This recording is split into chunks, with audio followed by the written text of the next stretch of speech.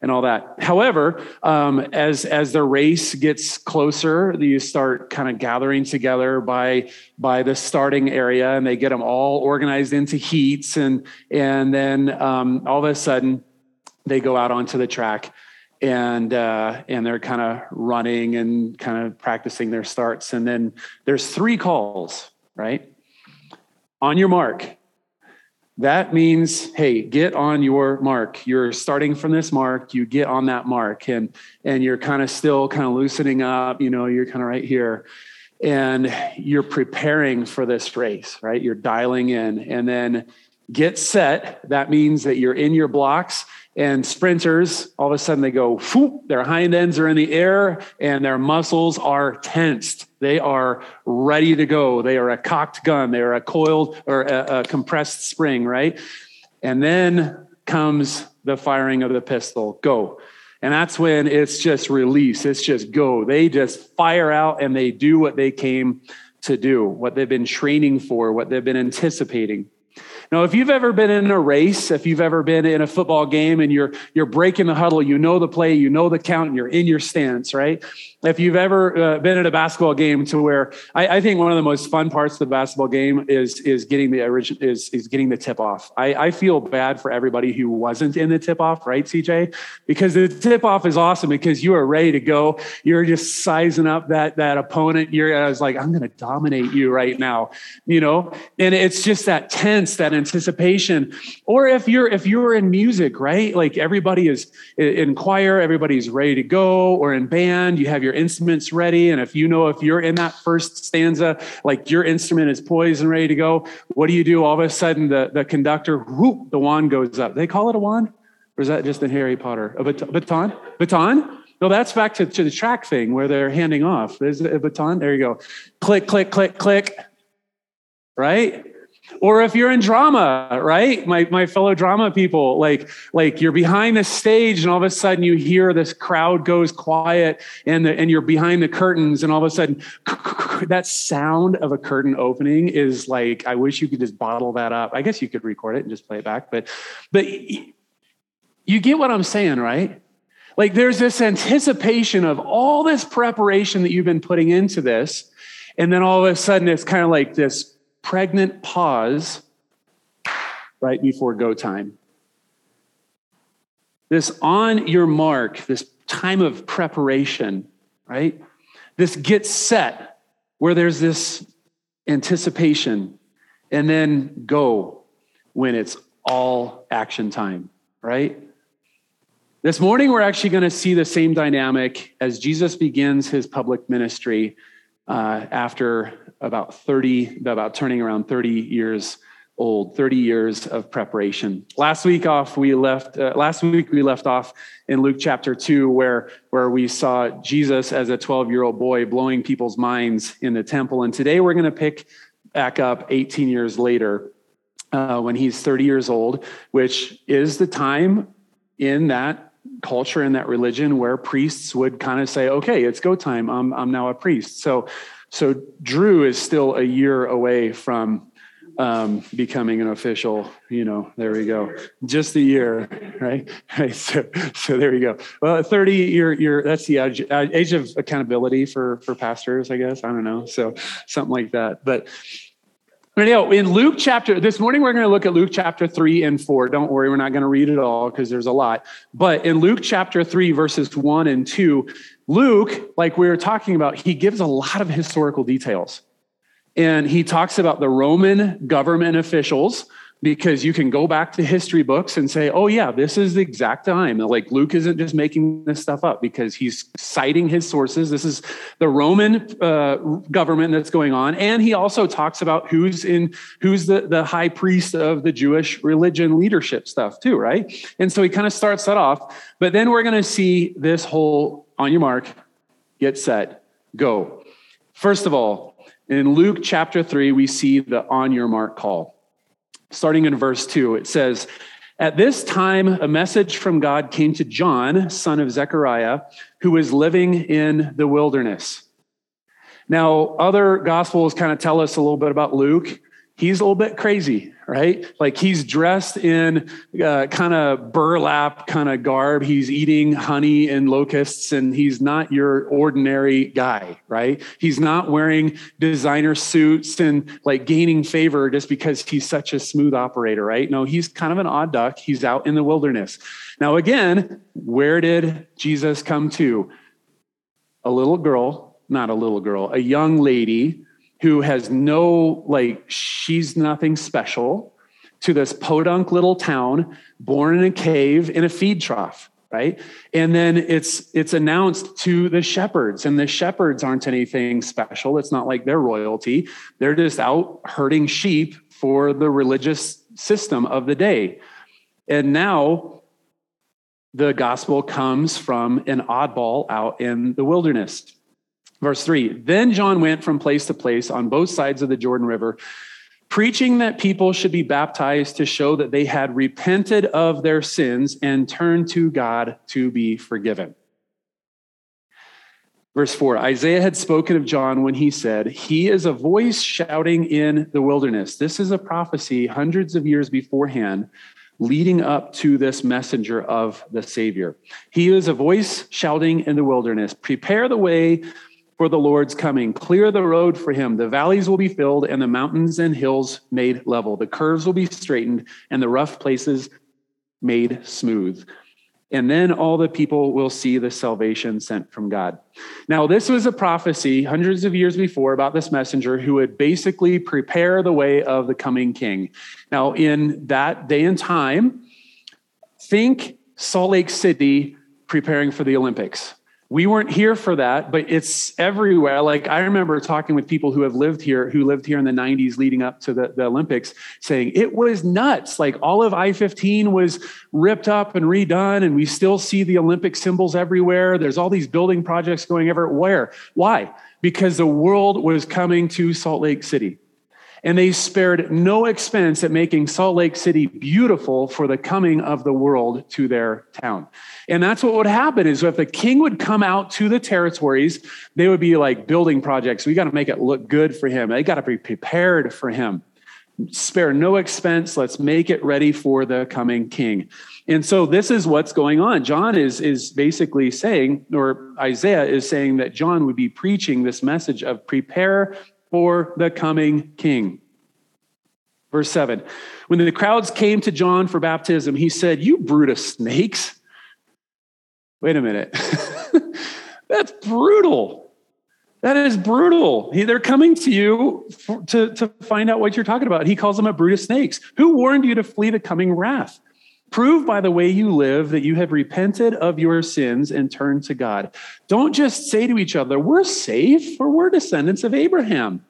That means nothing, for I tell you, God can create children of Abraham from these very stones. Even now, the axe of God's judgment is poised ready to sever the roots of the trees. Yes, every tree that does not produce good fruit will be chopped down and thrown into the fire. The crowds asked, well, then what should we do? John replied, if you have 2 shirts, give one to the poor. If you have food, share it with those who are hungry. Even corrupt tax collectors came to be baptized and asked, teacher, what should we do? He replied, collect no more taxes than the government requires. What should we do? Asked some soldiers. John replied, don't extort money or make false accusations, and be content with your pay. Everyone was expecting the Messiah to come soon, and they were eager to know whether John might be that Messiah. John answered their question by saying, I baptize you with water, but someone is coming soon who is greater than I am, so much greater that I am not even worthy to be his slave or untie the straps of his sandals. He will baptize you with the Holy Spirit and with fire. He is ready to separate the chaff from the wheat with his winnowing fork. Then he will clean up the threshing area, gathering the wheat into his barn, but burning the chaff with never-ending fire. John used many such warnings as he announced the good news to the people. Do you know how much I didn't want to talk about this morning? Do you know how badly I wanted to cherry pick all the fun parts out of this passage and leave the not so fun parts? But it's in there. And if you've been here for long, we don't shy away from hard stuff in the Bible. We dig deeper. Because if it's in there for a reason, and we have to look at it. We have to process it, right? And so this morning, we're going to look at that. There is a simplicity and a singularity to the message of John. There is a simplicity and a singularity to John's message. And here's what it is. There's bad news and there's good news. The bad news is that we are born into a dead, old, destructive system that is separate from God. From the beginning of time, Adam sinned, and ever since then, we all sin. It's just the reality of the world. If you question the reality of original sin, have you ever had a baby? Right? Like, babies are sweet and cute and adorable, but they're also holy terrors. Like, nobody ever teaches a child how to grab the toy from everybody else. Nobody ever teaches a child how, at the slightest little provocation, like volcanic eruptions of temper and anger and entitlement. Nobody teaches a child how to be sinful. They're just really good at it on their own. I know that might sound weird, but I mean, let's just step off of our defensiveness just a little bit. And really, from an early age, we're just selfish little poopy beings, right? And we're demanding, and yeah, we might have these friendships and we might grow up and we learn how to operate within the system, but still, really at the core of who we are, it's so easy to be selfish and self-centered and demanding and broken. It's just a part of living in a broken, fallen world. Now, here's the problem, is that God is a holy, perfect God, and he created things to be perfect. And part of that perfection is to have a will. He didn't create these robots who couldn't disobey him, because that wouldn't be loving. The most loving thing to do is to give a choice. And guess what would we do with that choice? We kind of screwed it up. And because we messed up, I know it'd be great just to say, well, it's okay, it's all right. No, there's judgment. If there's not judgment, then what is it worth, right? I'm going to go do my own thing, and then I get bailed out at the last second anyhow. Like, even though people are like, well, how can a loving God send anybody to hell? You're right. He doesn't send anybody to hell. I think that he allows us to choose to go there ourselves, to be separated from God. And people say, well, why wouldn't God just let us do our thing and then just say, just kidding, come on in here? Because if we don't want God during our time on earth, would it be really loving to force himself on us for eternity? I don't think so. I think he says, if you don't want me during your few years on earth, why would you want to be with me for eternity? And it's just logic, guys. And I hate to break that to people, but I'm like, that wouldn't be a very loving thing. That'd be like if Nicole and I hated each other's guts and during our time on earth, but yet to think that, well, then we'd be together for eternity. Well, if I don't like her on earth, why would I want to be with her in eternity? Right? Or make her be with me for eternity. If she hates my guts and I'm abusive and I'm just a jerk, would I, or if you get what I'm saying, right? Yeah. Stop. No, we're doing really good. We're doing really good. I promise. Just kidding. So here's the other line of thinking. Well, what gives God the right to judge? What gives God the right to judge? How can God judge? Let's flip the script. What gives me the right to judge? Do you know how much I judge? I try really hard not to judge. But if you wrong me, I judge you. And I expect my righteous decrees to be upheld. I'm not the only one in here. If I would cut you off on the road, I guarantee I'd probably get the middle finger salute from you. If I would hurt your child, you would want judgment. If I would wrong you in a deep, intimate, personal way, you would expect judgment based on your sense of what righteousness is, right? You see, we have no problem with our own judgment, but then we question God's right to judge, the creator of all things. And I think that's what makes Christianity, the Christian faith, unique, is that we surrender to God's judgment.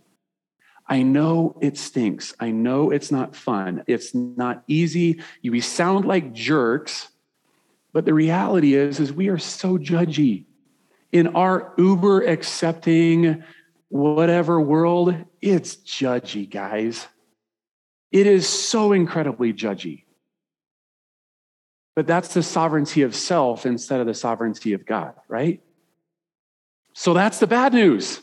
We have to accept that bad news that I am broken, I am hurting, I am hurtful, right? And that's the bad news. But guess what? The other part is that there is good news. The good news is that we can receive forgiveness and freedom and love and life and salvation because of who Jesus is and what he did. The good news is because even though through all that brokenness, we can still receive salvation and life. This is the central message of the work and person and message of Jesus is this salvation. There's something wrong, but there is good news on the tail end of that. And so that's the centrality of what John is saying is this word called repentance. Repentance is basically, it's a turning. I am going away from God towards the world system. I'm getting enmeshed in it. I'm getting stuck in it. I'm buying into it. I'm perpetuating it. I'm just deep into it this way. But then repentance is all of a sudden say, wait a minute, I'm in the middle of this bad news. And then there's good news. And repentance is a 180-degree turn, turning away from the sin and turning towards God, turning away from my brokenness and towards his healing and his love. That is repentance. That is the core of what John is saying. I've heard it before that John, just like every other preacher, has one good message, and that is the message of repentance. Everything else is fluff. If we're not teaching repentance, and I know that's such a kind of word, right? Like we don't want to hear that because what are you going to get signs and bullhorns and something? No, not talking about that at all. But we are talking about we need to turn away from this and towards God, because if we're trying to do this, it just doesn't work. There's a singularity of focus of turning from sin and death to Jesus and life. Now, this is central to everything because, and I know this might sound odd or overly simplistic,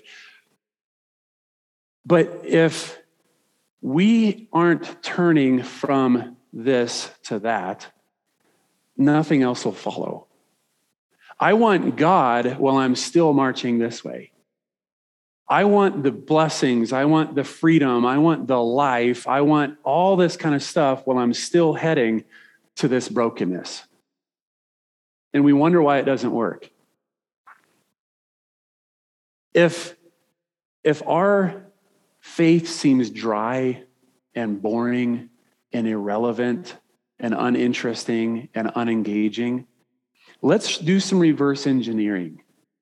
Have we repented? Have we recognized the path that we are or were on, and are we turning away from that towards that? Because when we turn away from that for this, then everything else just kind of falls into place. It doesn't mean everything is easy, but now all of a sudden, if I have erased, just say, I'm not heading towards that anymore, I'm heading to this. Now all of a sudden I get really excited about the good news. I buy into it, I'm excited, and I can't shut up about it, right? Instead of trying to excuse it and walk towards it and kind of, I know this is a stinky, gross blanket, but it's my blanket, right? No, get rid of that stuff. Whatever that might be for you, get rid of that and run towards the light and life of Jesus. That is the heart of the gospel. There's bad news, there's good news. I need to repent and turn. I need to go away from this. I need to grieve that. I need to surrender that. And I need to run towards that. Without the bad news and recognizing just how bad the bad news is, the good news is just so-so news. Does that make sense? If we don't see how what we're being saved from, we're not going to see how good that salvation actually is. When we realize how good the good news is, it draws us in and it makes us want to pursue him more and more and more. Then in verse 21 through 23, it says, one day when the crowds were being baptized, Jesus himself was baptized. As he was praying, the heavens opened and the Holy Spirit in bodily form descended on him like a dove. And a voice from heaven said, "You are my dearly loved son, and you bring me great joy." Jesus was about 30 years old when he began his public ministry. Why would Jesus, the Son of God, God incarnate, God with flesh on, need to be baptized? There's a couple things here. One is that Jesus came to fulfill, complete, and replace the old covenant, the old system, the old law. And so baptism was kind of this cleansing ritual to where you would go through that to be made right with God. And Jesus himself says, I'm going to go through that just to show how clean I am. And it's this thing, this whole ritual, the sacrament of being baptized is replaced by Jesus. That doesn't mean that we don't get baptized anymore, but basically it becomes the outward demonstration of an inward transformation of repentance, right? And so Jesus is kind of showing, hey, I am fulfilling what you guys are trying to do, and now salvation is found in me and me only. Jesus was the ultimate sacrifice that replaced, that would make all the rituals and temples and everything else irrelevant and empty. He was how we would be made right with God. And that is good news, because how do we know if we've done enough, right? How do we know if we have been good enough? Jesus replaces that. And so it's a demonstration that in him, salvation is found in him. And by the way, not to nerd it out, but this is a really Trinitarian passage, right? And I know this is just a really easy thing for us to understand, right? The whole idea of a triune God. Simple, right? No, it's hard. I still don't understand it. Been in some really fun discussions lately. Have just been making me really think about it and everything like that. But here we see God, the Spirit of God descending on the Son, and the Father is cheering it all on, right? Fun little passage here. And what's crazy is you see all three parts in this one scene. And it brings us into mind Genesis 1, where the Spirit of God is hovering over all of creation, and then God the Father creates. And then in John 1:1, we see that in the beginning was the Word, and the Word was with God, and the Word was God. And so Jesus was there too. And so God the Father, God the Son, and God the Spirit are all a part of this. And we see this opening scene of the Bible, and all of a sudden in the baptism of Jesus, we see all three together again in one scene. I'm going to leave it there because I can totally nerd out. But this is a seismic moment in the history of God's creation. It's a mystery that I think God calls us to delight in. And then Luke gives us this long and detailed genealogy. I'm going to go through and read it all and perfectly pronounce every name and give a backstory of everything. No, I'm not going to, because I don't know. Why does Luke give us that genealogy? Again, it's kind of showing his sources. It gives an irrefutable proof of, Jesus was born of Joseph, who was born of this guy, who was born of this guy. And it goes through generation after generation. And you see the lineage of Jesus all the way back to Adam, who is created by God. And the point of that is to say, look, the salvation, the Savior, the Messiah was going to come from the nation of Israel, from a priestly tribe, from all these things. And it's kind of like Jesus is the one who fulfills all of these criteria. On your mark. A lot of preparation going into this, right? It's fun. I was talking about Carter and Colson racing, and it wasn't just the warm-up in the field that was their preparation. It was the track practice, the weightlifting, the extra hill running behind the school, the parachute running, the relentless training and training and training and training. That was all the preparation. But then all of a sudden in Luke 4, we see this quick get set call. Jesus is led by the Holy Spirit out into the wilderness where his identity would be tested by Satan. Things are tense.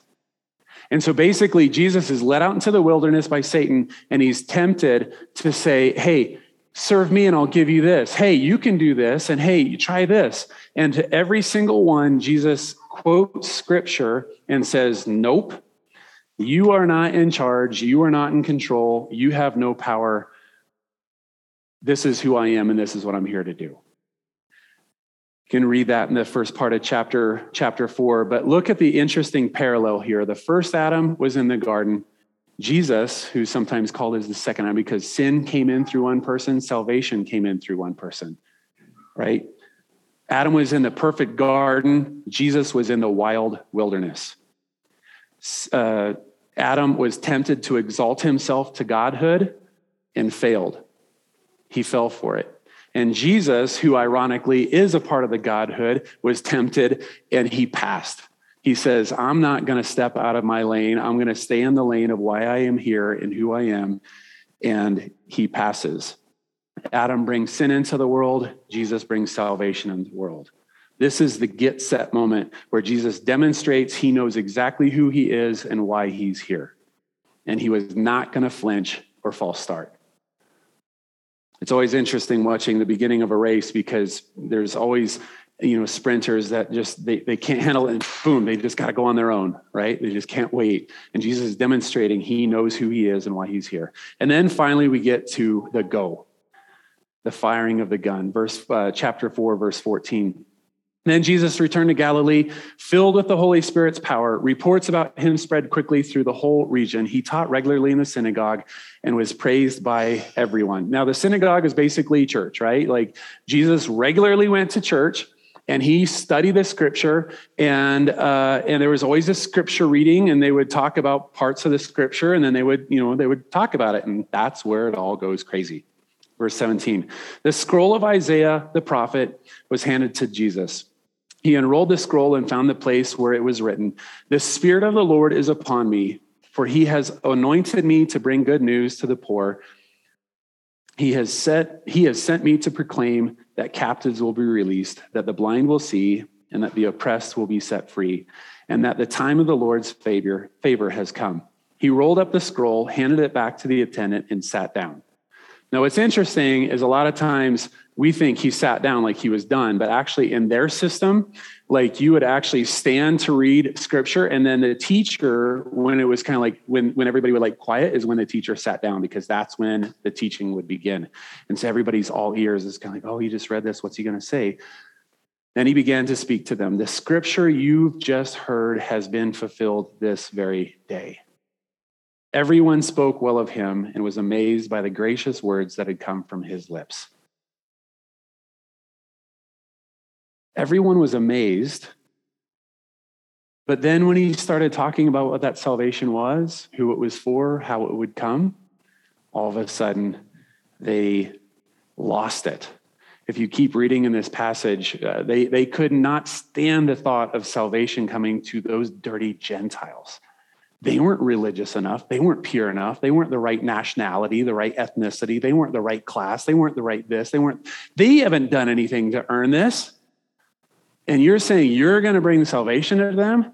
We can't stand this. And so what do? They take him out to the edge of town and try to throw him off a cliff. The opening scene of Jesus' ministry in the Gospel of Luke, and he almost gets killed. And I love it because he said, because he was filled with the power of God, he just walked right through him. Kept on going. That's insane. I remember one time when I was younger, I was at this church, and I don't like to dress up too terribly much. I was wearing jeans and whatever kind of a shirt and things like that. And I gave the message that morning, and this older guy came up to me and he goes, "Boy, that was a really good message. I really appreciate what you were saying, and this was good and this was good." He goes, "But Jason, I like it a lot better when you wear dress pants." And I said, "I know, and that's why I like to wear jeans." Like every good thing that I just said, it sounded great, but what really bothers me though is that you're not dressed up enough. And that was the big hang up. And it's the same thing here. It's kind of like, Jesus, we really like the idea of the Savior, but no, he needs to be wearing dress pants. It doesn't gel with what my box that I put God into. How often do we do that? We like the idea of Jesus, the idea of salvation, the idea of heaven. We like the idea of faith. We like the idea of Scripture. But when we dig into the reality of it, it's kind of like, I don't know. Too often we want the clever sounding solutions and not to be led to Jesus and him alone and join in with what he's doing. In the Christ-centered exposition commentary, it says, the gospel we preach cannot be an escapist, pie-in-the-sky gospel. It must be a gospel acquainted with pain, roughened by grit, and smelling like marginalized people. The gospel must enter the world as it is and proclaim to broken people a healing Savior.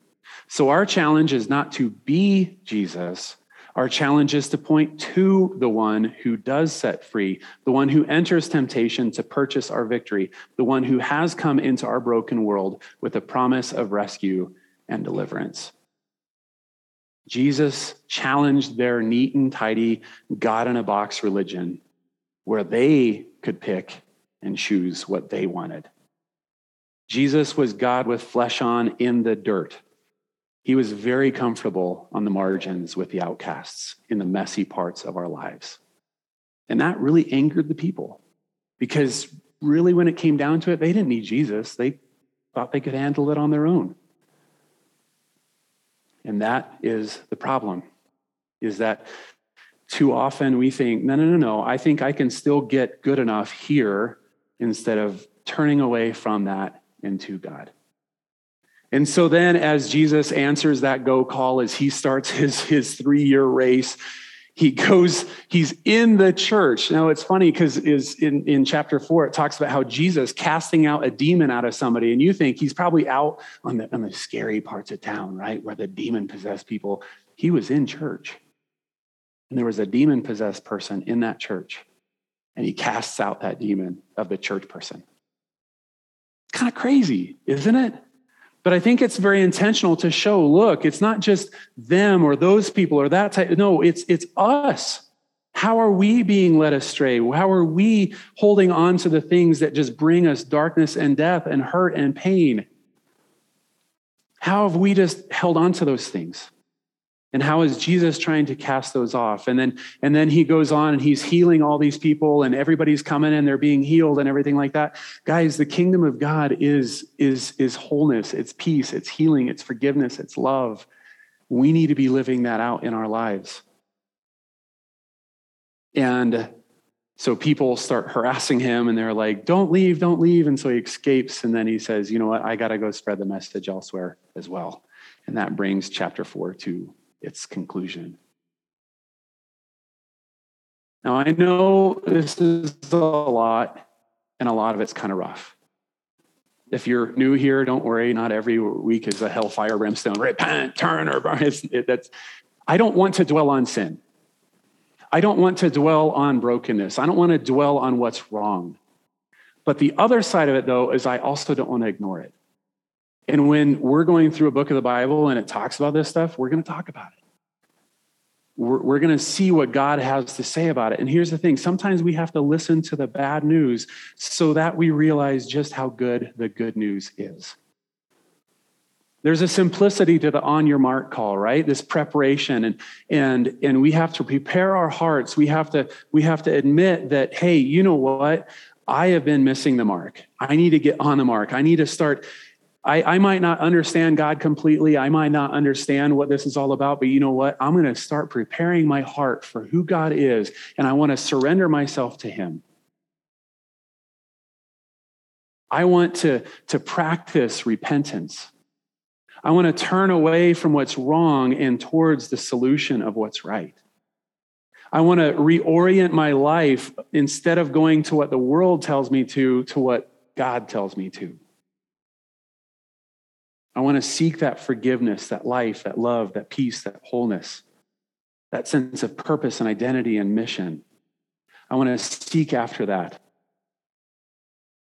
And then when there's this get set call, I want to be ready to be tested. I want to be ready to say, am I really all in? And then when it's the go call, I want to be ready for action. I want to say, God, whatever you want, I'm there. You've saved me. You've forgiven me. You've taken me from being a dead person to a living person. Now I want to join in with what you're doing and what you want for us. Are we anticipating that? Are we acting on that?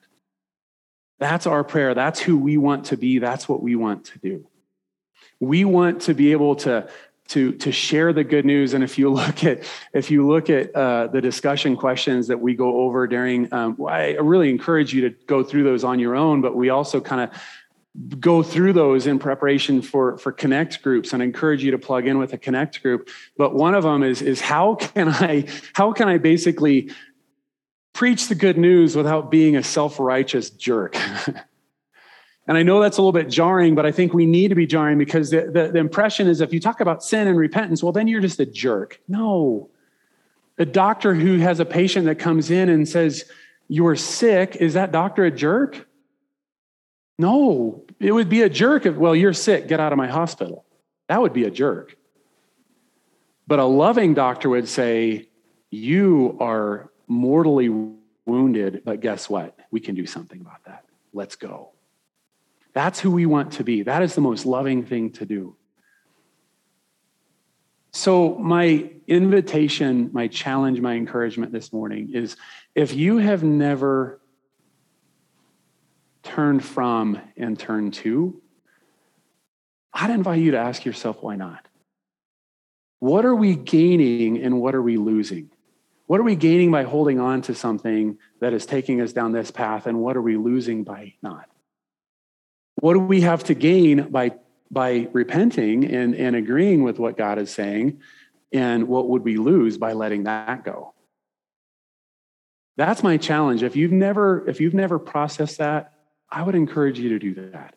Spend some time just talking with God about what that means in your life specifically. And if you've said, yeah, I'm a Christian, I follow Jesus, I love him, I surrender to him, then is that the gravitational force in our life? Every day, I'm not saying every day grieve our sin like, oh, I'm saved. No, because now I'm saved. I am forgiven. That is my new identity. But do I still find myself creeping back in to want to just kind of like, well, kind of miss that, and I kind of want to do that, and I kind of fall back into this, but I love you, God, but, have we really given ourselves to say, no, that is sick and dead and done, and I want nothing to do with that anymore, and I want you, Jesus? Ask ourselves that question, talk with God, and just confess that. Even, I love how David in the Psalm says, search me and know me, O God. If there's any offensive way in me, point it out. That should be our prayer every day. Am I wholeheartedly pursuing you? And am I living that message out every day? So this morning, we're going to kind of put an exclamation point on this message with participating in communion. I love communion because Jesus it's a very tangible illustration of saying the old system is sacrifice, shedding of blood. Guess what? I'm the fulfillment. I'm the completion. I'm the replacement of that. Instead of going through this religious ritual, now you just turn to me. And so Jesus gives his life. He with his disciples, he said, this is my body broken for you. This is my blood shed for you. Instead of clinging to your old ways, your old religious practices, your old rituals, to those old crutches, those old scaffoldings, just turn to me. So that's what communion's all about. A worship team comes up. We're gonna have 2 songs, and I'd invite you that if you want to just declare that, if you want to express that, if you want to experience that. Like we always say, we don't even have membership with this church, so it's not like you have to have a membership or anything like that. Even if if this is your first time, this is for you. And we invite you to come and to, as the music plays, just to take a piece of the bread, break it off, dip it in one of the cups, And then just say, thank you, Jesus, for who you are and what you did, or whatever is on your heart. But just celebrate that, enact that. Guys, that gift is for you. Whether you've been walking with the Lord for years or this is the first moment of that relationship, I just invite you to come and spend that time celebrating and thanking Jesus for that gift of life that he gives us. Let's pray. God, I thank you so much for these truths in your scripture. God, you show us how people came to you and maybe tried to hold on and cling to the old ways and the old systems. But God, they're nothing compared to you. And so, God, this morning, we just want to have a singularity of focus. That, God, we recognize that we need to turn away and turn towards. God, help us to, if any of us are struggling this morning and we're like, yeah, but I don't know. God, just break into our hearts. God, help us to see your love for what it is. God, you don't trap us into a dead system. We're not surrendering to an institution or a leader or a system or anything, God. It is just purely a relationship with our Maker. So, God, we thank you for that. God, I pray that you would just move in our hearts. You would speak to us. God, you are not a harsh, hateful, unjust God, but rather, God, you are a loving God. And you want nothing more to have that relationship restored with each one of us. So, God, I pray as we participate in the act of communion, God, speak into our hearts or minds. God, we can be so thankful for who you are and what you're doing. Praise is your name.